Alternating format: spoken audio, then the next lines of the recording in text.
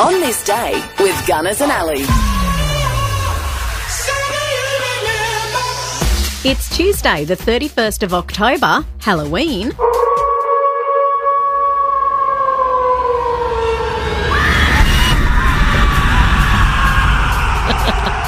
Shall we check out what happened on this day? Let's do that. American astronaut Michael Collins, who we lost a couple of years ago at the age of 90, was born on this day in 1930. Michael Landon, the American actor and director, starred in Little House on the Prairie. He was born in 1936. We lost him at the age of 54 in 1991. Former news broadcaster Jane Pauley is 73. Canadian comic actor and legend John Candy was born today in 1950 in Canada. We lost him in 1994 at the age of 43. Favourite movie? Uncle Buck. You ever hear of a tune-up? You ever hear of a ritual killing? And for me, Planes, Trains and Automobiles. Del Griffin, American Light and Fixture, Director of Sales, Shower Curtain Ring Division. I sell shower curtain rings.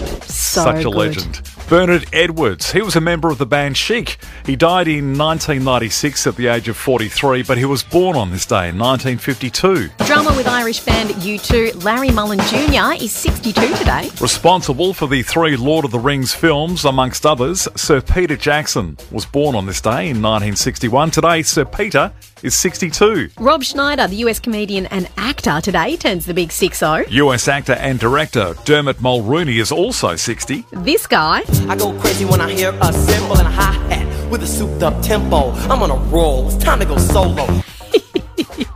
Vanilla Ice, or Robert Van Winkle. That's so funny. He's 55 today. Lead singer for Swedish group Ace of Base, Lynn Berggren, is 53. And on a huge day of birthdays, Julie Goodwin, the Australian cook who won the inaugural season of MasterChef Australia. Today, Julie is 53. It was on this day, but way back in 1917, that the Battle of Beersheba took place. This was when the Australian Light Horse mounted what is called the last great cavalry charge in history.